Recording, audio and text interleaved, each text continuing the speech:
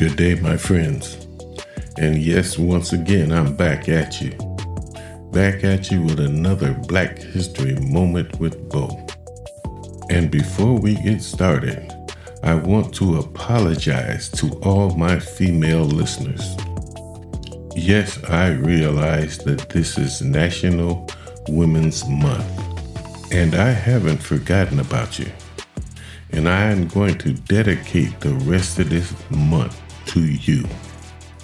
Women of all colors and of all nationalities and all over the world, not just Americans.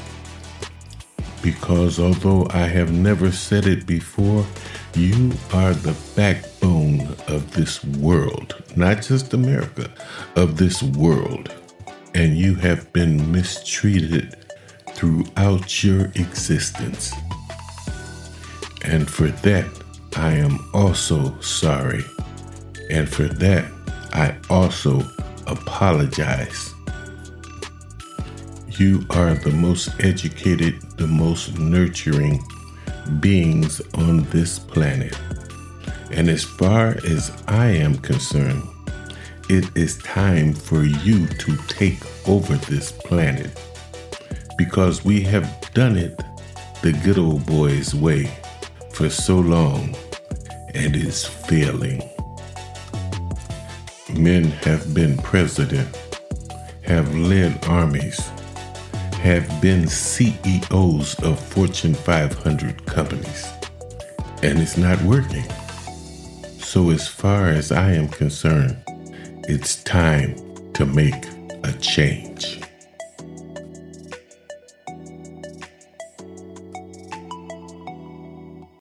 You know, if you think about it, the finest people on this earth has been the female species. She has taken abuse from the beginning, but she always bounces back. And I am almost sure that if females were at the head of the table, there would be no more wars. Because I think females could negotiate with each other a lot better than men. There would be no more pissing contests. But because their gender is the weaker of the sex, they have been abused. They have been bullied.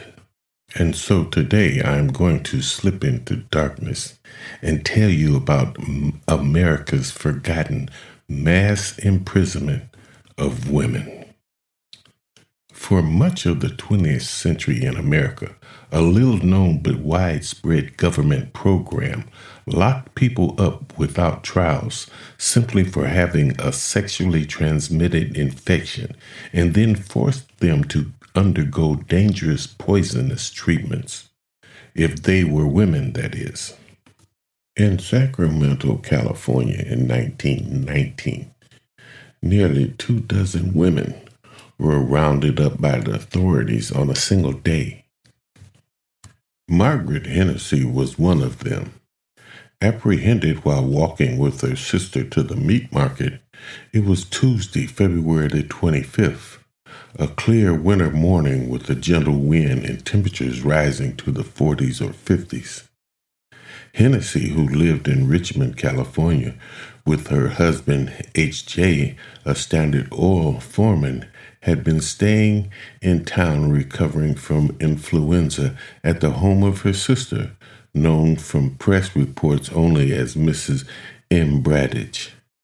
As the two women walked to the market, they were approached by an Officer Ryan and other members of Sacramento's Moral Squad, a unit formed that very morning, tasked with cleansing the city of vice and immorality. The police told the two lone women they were under arrest as suspicious characters. Now, Mrs. Hennessy tried to explain who she was and what she was doing in Sacramento. She offered to show the officer's identification. She told the officers her 6-year-old son was attending school in a local convent, and if they arrested her, someone would have to care for him. The officers, Hennessy later told the press, paid no attention but took my sister and I to the hospital.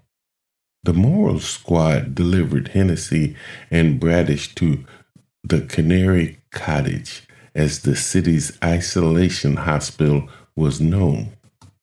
There, a doctor poked and prodded the two women's genitalia, examining them for sexually transmitted infections, STIs. At the hospital, I was forced to submit to an examination just as if I was one of the most degraded women in the world. I want to say I have never been so humiliated in my life, Mrs. Hennessy told the local newspaper. My reputation means something to me, and I am going to defend it. Margaret Hennessy's experience was far from unusual. She had been detained under a program she likely had never heard of, the American Plan.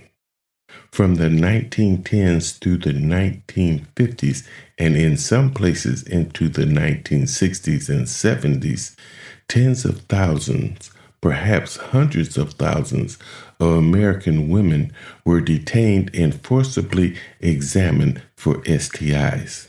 The program was modeled after similar ones in Europe, under which authorities stalked suspicious women, arresting, testing, and imprisoning them.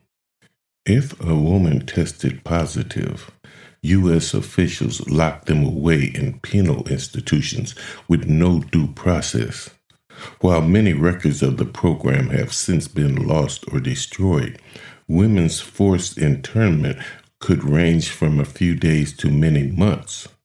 Inside these institutions, records show the women were often injected with mercury and forced to ingest arsenic-based drugs, the most common treatments for syphilis in the early part of the century. If they misbehaved or if they failed to show proper ladylike deference, these women could be beaten, doused with cold water, thrown into solitary confinement, or even sterilized. Now you see, the American Plan began during World War I as the result of federal push to prevent soldiers and sailors from contacting STIs. In 1917, federal officials were horrified to learn that a huge percentage of men in the military, some erroneously estimated 1 in 3, were infected with syphilis or gonorrhea. So suddenly, these diseases presented not just a health threat, but a national security threat as well. So officials passed a federal law that outlawed sex work within a 5-mile moral zone of every military training camp in the country. When they learned that most infected soldiers and sailors actually contracted their STIs back in their hometowns, they worked to expand this prohibition to cover the entire nation. And when they discovered that most of the women who supposedly infected the men weren't professional prostitutes, they expanded the program even further. So beginning in 1918, federal officials began pushing every state in the nation to pass a model law, which enabled officials to forcibly examine any person reasonably suspected of having an STI.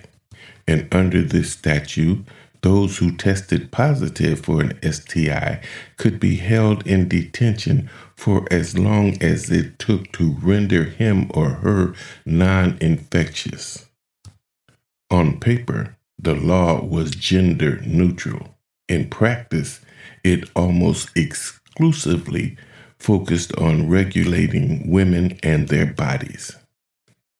The plan enjoyed complicity, if not outright support, in high places. New York Mayor LaGuardia gave speeches lauding the plan. Then California Governor Earl Warren personally spearheaded its enforcement in his state. In 1918, the Attorney General personally sent a letter to every U.S. attorney in the country, assuring them this law was constitutional. He also sent a letter to every U.S. district judge, urging them not to interfere with its enforcement. During World War II, the American Civil Liberties Union not only failed to oppose the plan, its founder, Roger Baldwin, sent a memorandum encouraging its local branches to cooperate with officials enforcing it. Governors and state legislatures responded to the federal government's model law with enthusiasm. STIs were a hated epidemic, and sex workers, often incorrectly blamed for spreading most STIs, served as a popular scapegoat. By 1921, every state in the Union, as well as hundreds of municipalities, had one of these statutes on their books. Cities and states enforced these laws off and on for the next half-century. One such city was Sacramento. Margaret Hennessy and her sister were not the only women arrested that day in 1919. Officer Ryan and the rest of the Moral Squad had had a busy morning. According to city police records, at about 9:25 a.m., they arrested Mrs. M. Sodfried on reasonable suspicion of having an STI. 40 minutes later, they had arrested another woman on the same charge. Then followed identical arrests of women recorded only as Mrs. J.S. Smith, Mrs. Butterworth, and Mrs. Nichols. Hennessy and Bradich were Ryan's fifth and sixth STI arrests of the morning. It was a sweep. In all, the Moral Squad arrested 22 women on February 25th, all for the crime of suspicion of STIs. But because Margaret Hennessy alone of these women gave a statement to the newspapers, now the STI examinations showed that neither Hennessy nor Bradish had an STI, and officers released them about 8:00 p.m. with orders to appear for court the next morning. And at 9:30 a.m., Hennessy stormed into the court ready. She declared to the Sacramento Bee to defend myself, but I would have no chance. She was informed the charges had been dismissed. Nonetheless, the arrest left a mark. I dare not venture on the streets, she told the Bee later that day, for fear I will be arrested again. In fact, of the 22 women arrested for suspicion of STIs, 16 were released later that day, including Hennessy and Bradich. 6 were held overnight, not allowed to speak with or contact anyone. In the end, only one of the 22 women tested positive for STIs. In other words, the Bee reported, out of 22 suspects subject to an examination, the police were justified in arresting but one woman. Actually, the police were justified in none of these arrests. It is clear to modern observers that the American plan was a stunningly sexist program and one that made no sense from a public health perspective. Nearly every person examined and locked up under these laws was a woman, and the vague standard of reasonable suspicion enabled officials to pretty much detain any woman they wanted. Records exist in archives that document women being detained and examined for sitting at a restaurant alone or for changing jobs, for being with a man, for walking down the street in a way a male official found suspicious, and often for no reason at all. Many women were also detained if they refused to have sex with police or health officials. In the late 1940s, San Francisco police officers sometimes threatened to have women vagued, which is vaginally examined, if they didn't accede to sexual demands. Women of color and immigrant women, in particular, were targeted and subject to a higher degree of abuse once they were locked up. Enforcement of the American Plan ended by the 1970s. Amid the rise of the civil rights movement, the women's lib movement, and the sex workers' rights movement. It had lasted in many places for half a century, but today, half a century later, few people have ever heard of it. Even fewer are aware that the American Plan laws, the one passed in the late 1910s, enabled officials to examine people merely reasonably suspected of an STI, are still on the books in some form in every state in the nation.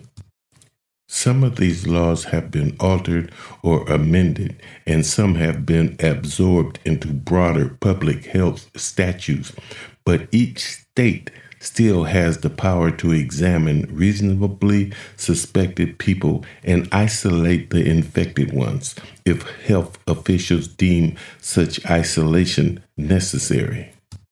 That, my friends, is how we allowed the U.S. government to treat our ladies. Was it right? Hell no. But it was legal. But being legal don't make it right. Because if you remember, slavery was legal. Hey friends, that music tells me this once more that time. I have got to get out of here. And I hope your day as well as mine goes well. And before I leave, I got to leave you with a message. People of color must begin to self-educate. There is a difference in knowing what you know and knowing what you were told. Until next time, it's been my honor.